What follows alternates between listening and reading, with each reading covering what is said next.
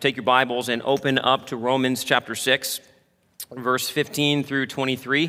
And as you're turning there, I want to start by asking you a question. Maybe I'll kind of backtrack a little bit.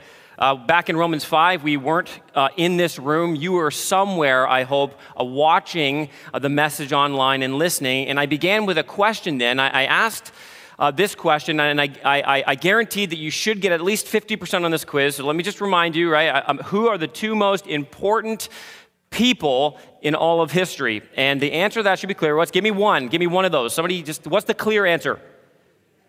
Jesus. Kids, do you remember the second answer? Adam, right. Adam and Jesus are the two most important figures in all of history. That's how we can divide all of humanity. And I want to ask you a second question. And this one, it should elicit 100% accuracy. Okay, here it is. If we are Christians, should we continue to sin?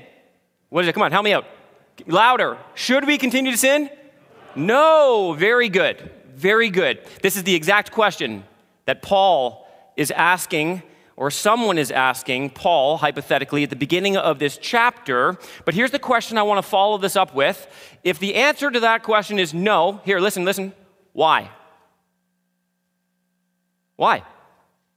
Why should we not continue to sin? That's the question that Paul is actually going to answer for us today.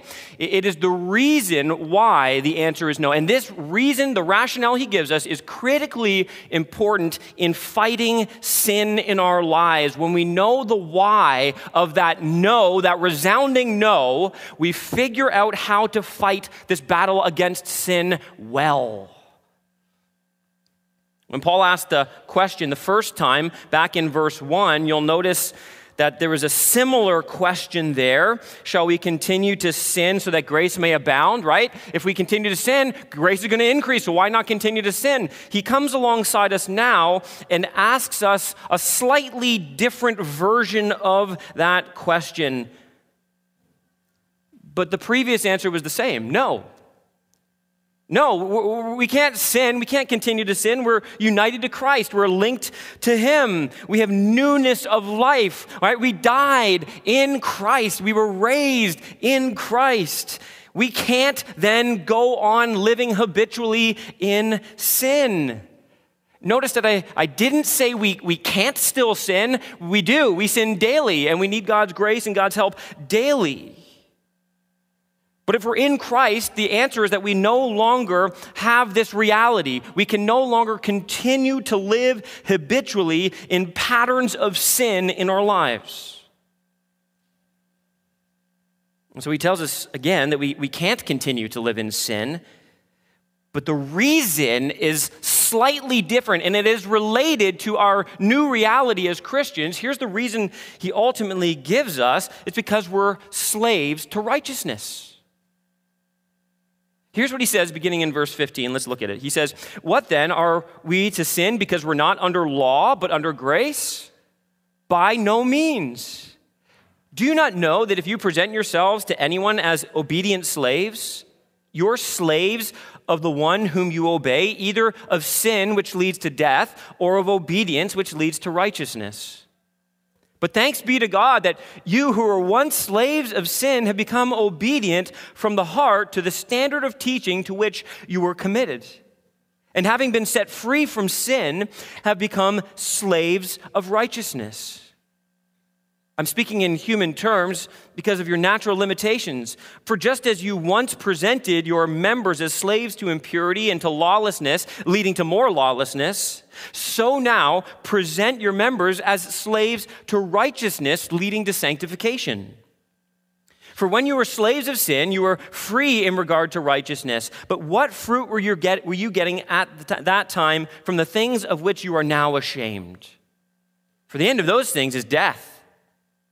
But now that you have been set free from sin and become slaves of God, the fruit you get leads to sanctification, and its end, eternal life. For the wages of sin is death, but the free gift of God is eternal life in Christ Jesus, our Lord." Paul here drives this new reality home into our hearts. Again, we can't continue in sin because of who we now are. We're slaves of righteousness. That's what Christians are. We are a particular kind of slave. And if we understand this reality, we will see increasing victory over sin in our lives, and as a byproduct of that, increasing joy in the Lord. He uses this metaphor of slavery to teach us this reality of who we are and how we are to live. And the first thing we need to recognize from this text is this. What he calls us to do is realize your status as slaves. That's the first thing he wants you to know. Look again, he asks this question in verse 15, and then he answers in verse 16 with this, do you not know that if you present yourselves to anyone as obedient slaves, you are slaves of the one whom you obey, either of sin which leads to death or of obedience which leads to righteousness. He separates all of humanity into two categories, but notice this, everybody is in the category of slave. The question is, what are you a slave to?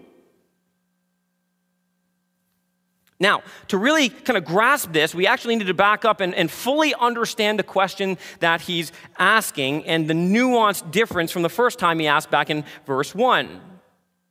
Here he tells us that we should no longer continue to sin because we're not under law, but instead we're under grace. Now, here he's in one sense speaking of the Mosaic law, the Ten Commandments, that which was given to the Jews, the written down Old Testament scriptures. And to be under the law is to essentially submit yourself, as we saw last week, to its requirements and to its consequences. But Paul has already established that even if you don't have the Old Testament, even if you don't have that written law, the Ten Commandments, that you are still accountable to the law of God. If you're not a Christian, you are actually under law. You are under this category. That's your status, and that's also what it means to be in Adam. You are under law. You're under the demands of the law. You're under the consequences of the law, this relentless pursuit of trying to fix yourself and make yourself right before God. This is where you live. All people are either under law or under grace. And broadly speaking, to be under law is to have everything God commands, to obey, everything God commands, or you will die. This is what it means to be under law. Obey everything God commands perfectly, or else you're going to die. And in order to live, you must keep the commands of God perfectly. It's a devastating reality to find yourself in. Remember that Paul has told us that even the Gentiles who were not given the Ten Commandments on a tablet of stone, they were given enough of the law in both creation, remember that in chapter 1, and on their conscience, that they could actually be considered under the law. In fact, just flip back to chapter 1 for a brief moment. In verse 32, he talks first about the sins of those above, of the Gentile world, murder, strife, unrighteousness, all kinds of covetousness and malice, inventors of evil. And then he says this, look at verse 32, though they know God's righteous decree that those who practice such things deserve to die, they not only do them, but give approval to those who practice them. Even though they never had the Bible, even though they never had direct revelation from God, a spoken word from God, they knew the law of God. It was seared into their conscience. All people everywhere have enough of what God expects written on their conscience that they know that those who disobey him deserve to die. They're under law. Romans 3:19 actually helps us process this as well. Now we know that whatever the law says, it speaks to those who are under the law. So that, listen to this, so that every mouth may be stopped. Listen to this, and the whole world may be held accountable to God. Do you see that? The whole world is under the law of God and will one day stand before him and give an account for how they disobeyed and rebelled against that very law, seared on their conscience. Jews and Gentiles, every mouth stopped. There's a sense then in which the whole world is under law, but the law for the unbeliever, listen, it can't save. We know this. You can't obey the law perfectly. You can't fulfill its every demand. You can't make yourself right with God. In fact, we know this, that the law not only does not present a pathway to salvation, it actually heaps upon us greater condemnation, right? The more you actually know of the law, the more guilty you become. And not only that, the law itself actually incites our hearts towards more sin, right? You don't believe me? You want proof of this principle? Go home, take your kid's favorite snack or candy, put it on a table that they can reach it, sit them in front of it, and tell them that they're not allowed to have any, and then walk away. Just peek around the corner. See how long they last. We know this, right? There's something about the forbidden fruit that actually is enticing to us. The law shows that you are actually a slave to sin. And the law promises condemnation, but Paul says that we're not under law anymore as Christians. We're under grace.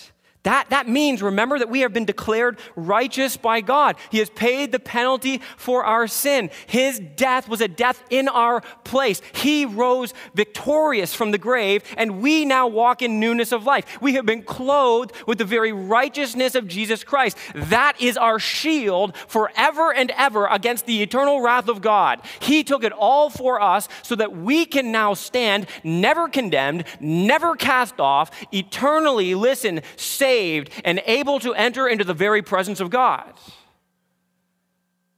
Amen.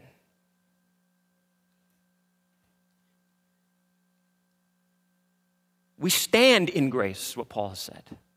We stand, that is our standing, our permanent standing in Christ, never to be lost, no more condemnation. How is this related to what we're dealing with? Well, Paul wants us to understand that if we stand in grace, we can't sin. But you may be inclined to then ask, if we really stand in grace, why not sin, right? If there's no consequences, if there's no condemnation, if nothing's ever going to happen to me, why don't I just sin my brains out for the next 50 years and then I just walk straight into glory and who cares, right? Wrong. And if you think like that, listen, the reality is you're probably not saved at all.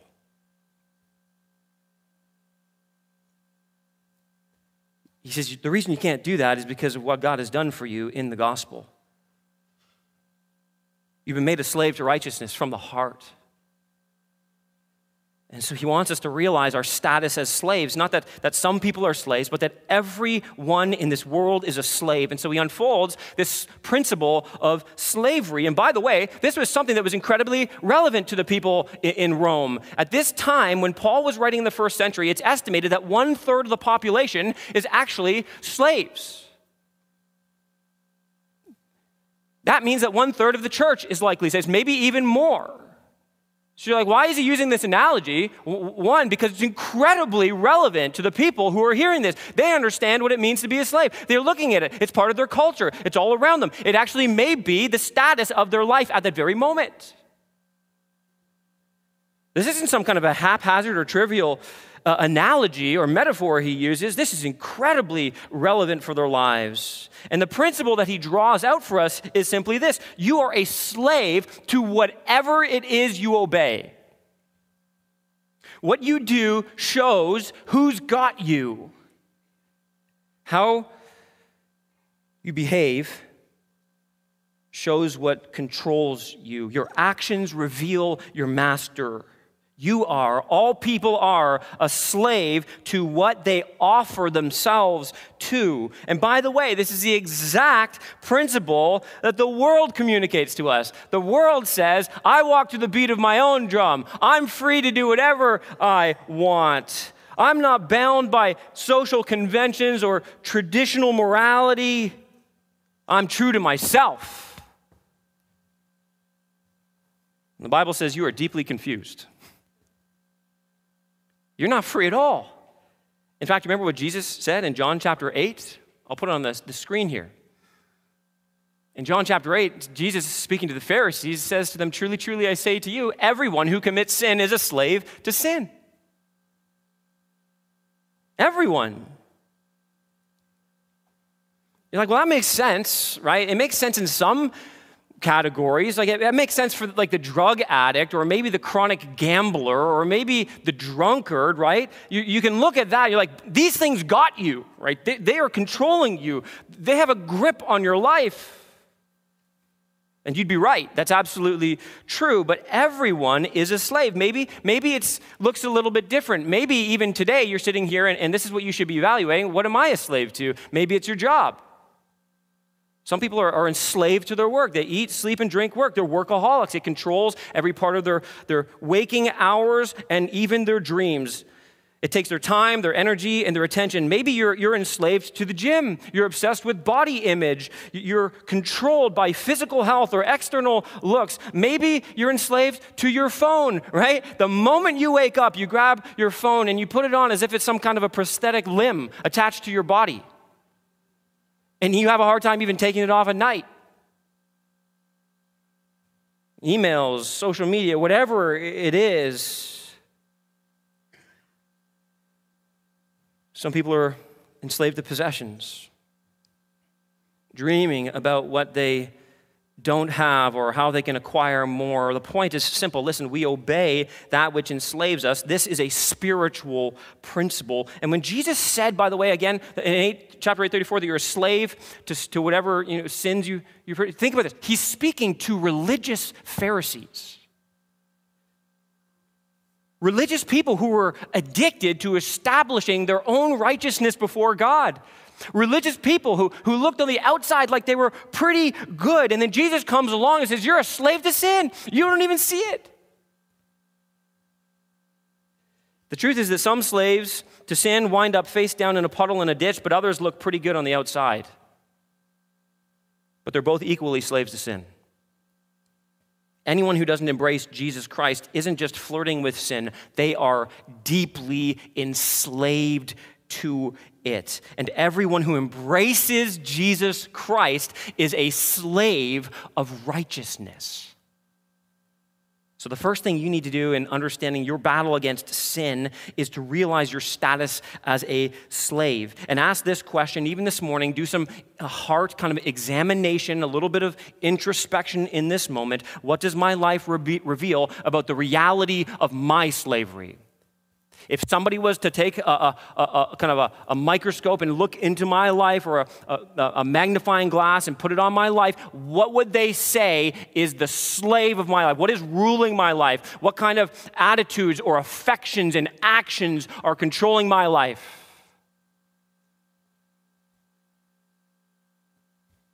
If you're in Christ, what you should see is a pattern, not perfection. Listen, not perfection. You are going to see sin. You are going to see even some things that do have some kind of a hold on your life. You're going to see things that you slip back into from time to time. But what you should see is an increasing kind of growth pattern of bowing the knee to Jesus in every area of your life. That's what you should see. And in fact, what Paul hopes will secondly do in this battle against sin is this: recall your surrender to your Savior. Recall your surrender to your Savior. Verse 17, he begins kind of with this little aside. You'll notice he's speaking directly to believers here because of what he says. But thanks be to God that you, who were once slaves of sin, have become obedient from the heart to the standard of teaching to which you were committed. I love this. He is applying now the principle, okay? This is what he's doing. He's taking this principle. Everybody's a slave, and you should be a slave to righteousness. That's who you are if you're in Christ.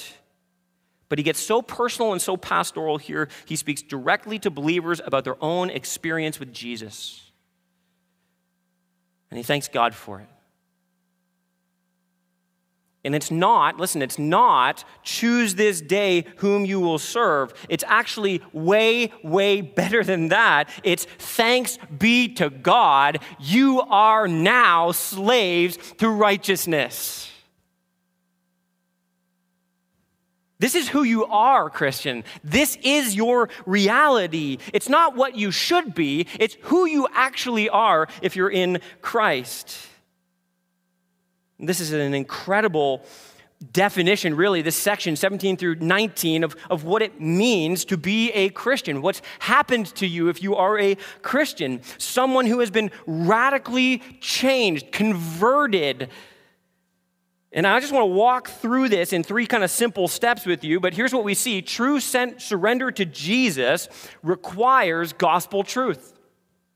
This is an obvious one, and especially if you're a Christian. But if you're not, then this might be really helpful for you. You're like, how do I become a slave to righteousness? It requires a surrender to gospel truth. And that's what verse 17 is all about. You were once slaves to sin, but look what happened. You became obedient from the heart. Notice what it says, to the standard of teaching to which you were committed.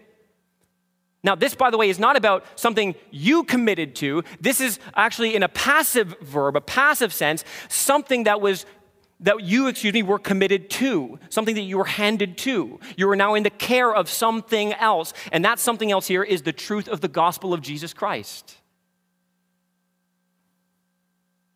And I love this. He kind of walks, isn't this like, this is what we heard in baptism this morning, right? That these two men explain. This is what we're going to hear in the next service. And this is what everybody who stands up and gives a testimony of what God said. This is who I was.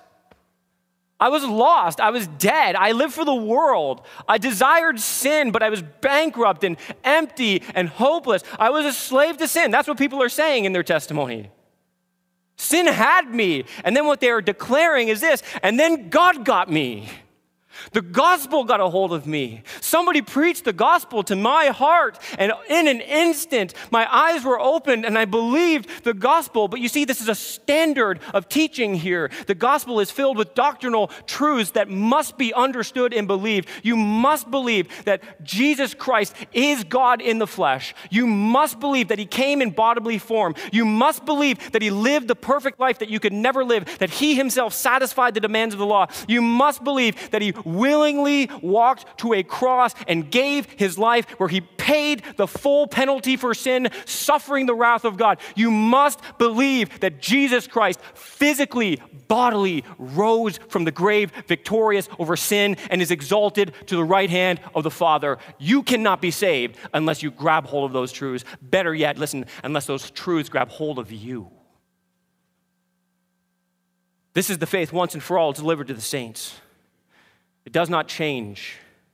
It is the truth that always saves. This is what you must believe, this gospel truth. But it doesn't just engage your mind. Did you notice that? You're obedient from the heart. You confess with your mouth, but you believe in your heart. You become convinced and convicted of sin. You realize the reality that you are hopeless without Jesus Christ. You realize that you will go to hell and pay for your sins, eternal wrath and suffering, but by the grace of God. You see, what Paul is saying is this: you must come humbly to the cross. Justification by faith alone. And this will radically change your life. This is who I was. This is what I believed. This is what God has done. This is a testimony. And by the way, all of this is so important to understand. All of this is something that you did not do to yourself, okay? The verbs in this passage are passive verbs. It's as if Paul is screaming, remember what God did, which is why he begins with the very words on the, look at the page, verse 17. Look at what he says. Thanks be to who? Come on, church, come on. Thanks be to God, right? It doesn't say thanks be to you who figured it out. So grateful that you are smart enough and you are good enough and capable enough. He says thanks be to God because he realizes, listen, that if God doesn't intervene, if there isn't a miracle of salvation that happens in your life, you're hopeless and so am I. Thanks be to God, he says. This doesn't remove human responsibility, but it for sure puts the priority on God's sovereignty. This action of becoming committed in your mind and your heart moves into your will, but you'll notice it affects something. See, gospel truth moves to this. Secondly, gospel transfer.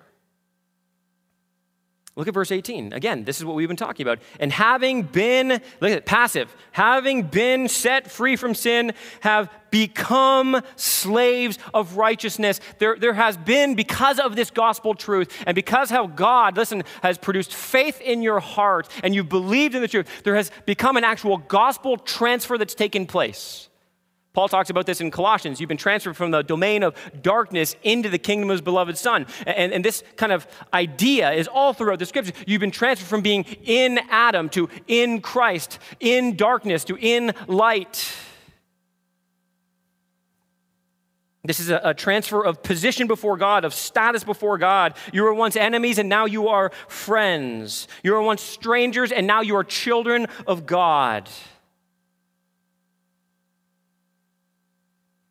It's kind of like you've escaped living in North Korea and you've found North America. Or you've been freed from a maximum security prison and now you live in Buckingham Palace.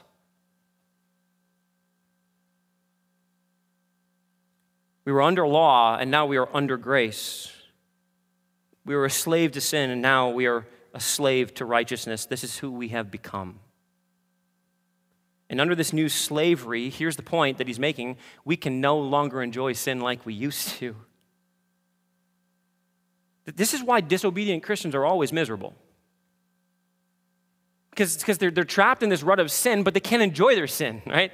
They're frustrated by their sin. You can't find joy because joy comes from obedience to the Lord. That's where true joy is found in the Christian life. It's in knowing the Lord and following the Lord and walking closely in intimacy with him. But disobedient Christians, listen, they go after sin, but they really can't enjoy it. Here's why, because they're now swimming upstream. They're going against their new nature that God has given them.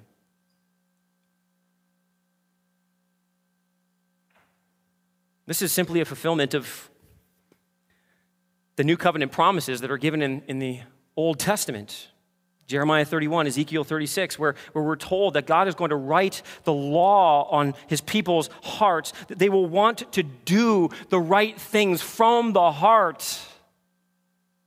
Ezekiel 36, that this new heart and new spirit will remove, he says, the heart of stone from your flesh and put my spirit within you and cause you to walk in my statutes and listen and be careful to obey my rules. This is what the new heart longs for. This is what that transfer has done.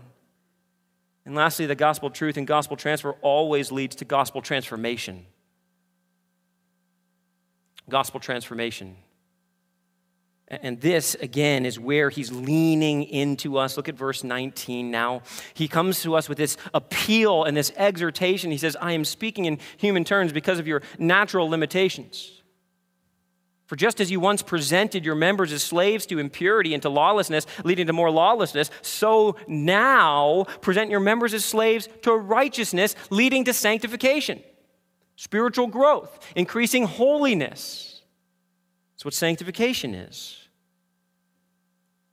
You see, what does he mean at the beginning there? Like, I'm speaking in human terms because of your natural limitations. Some people think that Paul is making some kind of an apology for the metaphor of slavery. In other words, they think he's saying, look, I understand this metaphor isn't perfect. It's not a completely adequate metaphor. Every metaphor or analogy breaks down at some point. Some people think that's what he's saying because he's wanting to communicate, look, I understand that slavery is an interesting metaphor because slavery to God is not really like slavery to sin. Slavery to sin sucks. Slavery to God is awesome. But I think there's more to it than that. I don't really think that's what he's ultimately getting at. Lots of people believe that. Lots of people believe that what he's doing is he's simply acknowledging the human frailty and weakness of the flesh. In other words, he's pointing to the reality. Listen, I'm telling you these things. I'm reminding you of these things. I'm having to give you this analogy, and I'm having to push into you like this over and over again because I know your natural limitations. I know human weakness. Even with the Spirit of God, I know how hard the battle of sin is. I know that it's hard, and so I'm just trying to lean into you and say, listen, it's not easy. It doesn't just kind of come automatically. You don't become this super godly, mature follower of Jesus Christ overnight. That's not the way sanctification works. I think that's what he's getting at, and look at how he unfolds this for us. He knows we can easily turn back and serve another master, so he calls us to fight this battle and this war with a kind of passion and energy and exertion that actually paralleled our former life. Do you get that? You see what he says? He says, look, remember who you were. Do you remember that you once presented your members as slaves to impurity and to lawlessness, leading to more lawlessness? Remember when you just went after sin like a hamster caught in a wheel? Right? You just kept going and going and going, and sin ruled your life, and you pursued it with this zeal and passion. Look at what he says. So now present your members as slaves to righteousness, leading to sanctification. In other words, you know how you had that same zeal for sin in your past life? Have that zeal, but greater in your pursuit of godliness. Remember how you ran after sin relentlessly in your past life? Run furiously after holiness in your new life. Be relentless with it, like a dog on a bone. Go after it with all of your zeal and passion and energy. Present your body as slaves to righteousness. Understanding that instead of leading, like your past life sin to more sin, listen, when you pursue righteousness with zeal, here's the awesome thing. It leads to more righteousness and more righteousness. You just keep growing and growing in righteousness and holiness.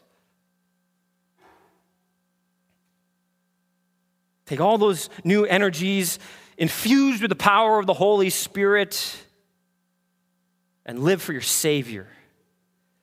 And the reason he's talking about our natural, limitations, our human weakness, is because this is an appeal that's not simply a one-off. It's an appeal that needs to be heard over and over and over again in our lives. If you're anything like me and you struggle with sin every single day of your life, you need to be reminded of this truth every single day. I need it preached into my heart. I need to hear, Ian, today, run after sin, be zealous, not after sin, don't quote me on that. Run after sanctification, right? Flee from sin, pursue Christ today. Go harder after Jesus today. I need that because, listen, sin still remains. The presence of sin is still very real. And if I just kind of leave myself to that and I think I'm going to float around here in no man's land and be neutral in the battle against sin, guess what happens? The same thing happens to me as happens to you, okay? You don't stay in neutrality. You drift back into sinful behaviors and practices. This happens. This is just the way it works. And so there's this need to be relentless every single day. This call to total commitment to Christ each and every day. Today I must surrender to my Savior. Tomorrow I must surrender to my Savior. And every day after, until I die or until he returns to take me home. Every day, total commitment, surrender to Jesus Christ, our Savior. And if we do that, this is an invitation. Listen, here's this final point. This is an invitation to receive your satisfaction in sanctification, okay? It's so hard, okay? Running after God and Jesus, it's so hard, but it's so good. And you have to believe this. It's so much better. It's so much more life-giving. It is so much more satisfying. And he simply presses it deeper into our hearts in these final few verses. And he wants to help us do this. I love that. Paul's so pastoral, and he's wanting to help move us into this place of godliness. And he says this, for when you were slaves of sin, you were free in regard to righteousness. In other words, righteousness was not your master. You couldn't actually obey righteousness. You were free. You didn't have to listen to righteousness. In fact, you couldn't listen to righteousness. But then look at what he says. But what fruit were you getting? I love that word fruit. You'll notice it's going to come up here a couple of times. I mean, what benefit? What benefit were you getting? What fruit were you getting at the time from the things of which you are now, listen to this word, ashamed? For the end of those things is death. It's death. What helps you pursue holiness in your life? It's knowing how destructive sin is. That's one thing that God has given us. How destructive sin is, to understand the fruit of sin, and that is this, shame and death. Did you notice the Christian attitude towards their past life here? This is so important to understand. They're ashamed of it. We're ashamed of it.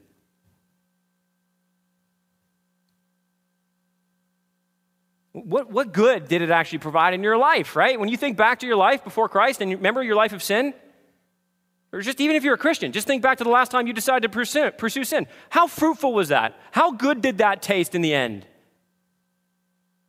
It's like eating a Big Mac, right? Tastes real good. And then instant shame.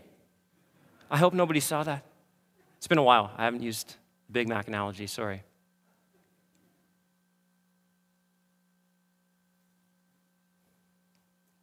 It looks so good, right, sin? But the moment we've eaten our fill, we feel gross, we feel guilty, we feel ashamed. Paul is wanting to remind us what it felt like and what it feels like to bow the knee to sin as master. And I want to encourage you with this. Listen, I need you to hear this. Shame is a grace of God. I'm going to say that again so you don't misunderstand me. Shame is a grace of God. You say, what do you mean?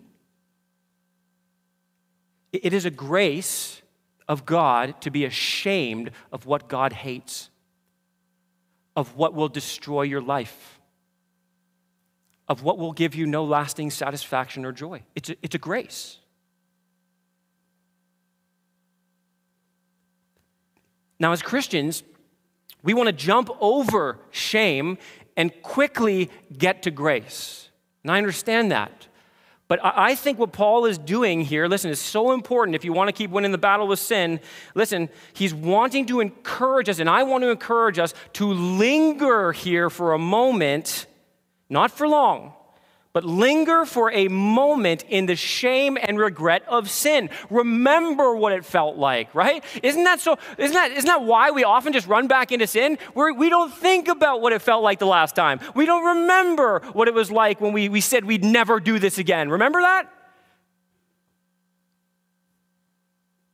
It's a grace to linger there, to feel the weight of it, to feel the burden of it, to remember that it was our sin that held Christ there on the cross. It was our sin that required God to put his own beloved son to death on our behalf. We need to linger there for a moment, because if we fail to remember the shame we felt, we will quickly return to our sin like a dog returns to his vomit. Now, everyone... Listen, this is so good, so important. I need you to hear this too. Everyone who has all kinds of things to be ashamed of are welcome in this place, okay? Amen? I don't care what sin you've struggled with or are struggling with now. I don't care how great your sin was. You are welcome in this place because the gospel of God's grace welcomes each and every sinner. None are turned away by the grace of God. You're going to meet in this place this morning. If you're new here, this is maybe helpful for you when you're shaking hands one day, when you're allowed to do that again. You're going to meet former adulterers. You're going to meet former liars and former thieves and cheats.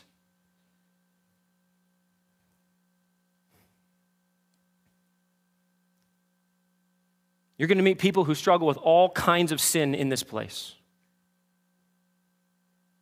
But that's what the grace of God does. It invites all sinners to come. And here's what you're going to find out if you're truly saved and you're in this place for long. We don't glory in those things any longer. Amen?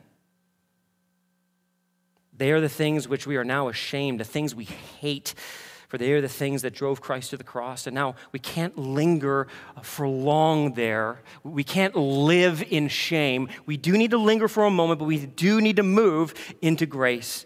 The recognition of shame and regret makes grace, listen, so much sweeter to our souls. Not only do I not want to feel that anymore, I don't have to. That's what the gospel says. Jesus has set me free from the power of sin. Listen to what he says. You become slaves of God now. You've been set free, verse 22. The fruit you get leads to sanctification, and its end, eternal life. For the wages of sin is death. But look at this. The free gift of God is eternal life in Christ Jesus our Lord.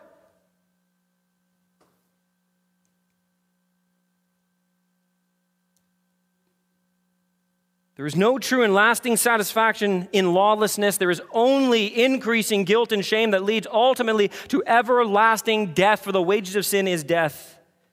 And when you're so sick of your sin and so broken over its influence and power in your life, and when you see your absolute inability to fix your problem or make yourself better or quiet your conscience, you are ready to receive satisfaction that comes only in the saving grace of God and the continual sanctification of your life.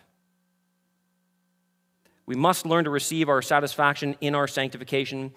Sanctification, loved ones, listen, pursuing godliness is not a chore, it is intimacy. In the Bible, there are grades of holiness, and you can grow in holiness. Paul says this, from one degree of glory to the next.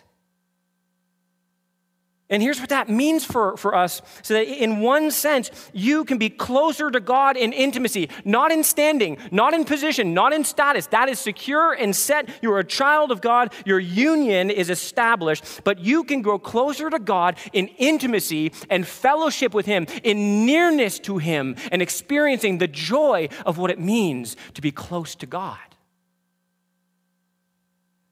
Oh, how this should be the longing of our soul. We're invited to live in deeper, richer, more meaningful intimacy with God. We're being offered something so much better than what sin promises. So much more satisfying. We're offered the very presence of God, what our hearts were made for. And its end, did you notice that, is eternal life.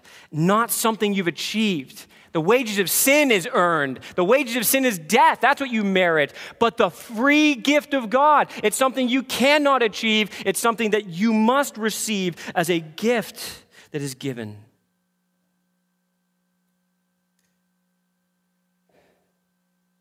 We are convicted of our sins as a gift. Listen, loved ones, we came to faith as a gift. Thanks be to God. We are justified by the gift of His grace. We press on in sanctification as a gift of His grace. We are made slaves to righteousness as a gift of His grace. And grace upon grace, listen, one day we will be rewarded with the gift of eternal life with Christ Jesus our Lord. It is good to be a slave of Jesus Christ. It's a gift. Give yourself to it. Don't give yourself to sin. Don't give yourself to some kind of cheap grace which tells you don't have to pursue righteousness in this life. I love what Dietrich Bonhoeffer says about this cheap grace, this idea that you can have grace and continue to sin. He says, cheap grace is not the kind of forgiveness of sin which frees us from the toils of sin. Cheap grace is the preaching of forgiveness without requiring repentance. Baptism without church discipline, communion without confession, absolution without personal confession. Cheap grace is grace without discipleship, grace without the cross, grace without Jesus Christ, living and incarnate. And let me just tell you, loved ones, that cheap grace is not grace at all. That is death. But true grace, he says, biblical grace is costly because it calls us to follow, and it is grace because it calls us to follow Jesus Christ. It is costly because it costs a man his life, and it is grace because it gives a man the only true life. It is a slavery that is better than any freedom this world has to offer. You can go to the bank with that. Father, we love you, and we're so thankful for what you have done for us, who we are in Christ Jesus. You have not only united us to Christ, you have made us slaves to righteousness. And Father, you have given us all that is needed for life and godliness through the true knowledge of Him. God, help us. Help us, Lord, to find greater joy in you. Help us to pursue greater depths of intimacy with you. And Father, may you be so well pleased to take us, your people, and to make us holier and godlier and more Christ-like. Give us a zeal and a passion for the name of Jesus. And may it be contagious. May all the world look and see that there is greater joy that can be found in Jesus Christ. It's in His precious name we pray. Amen.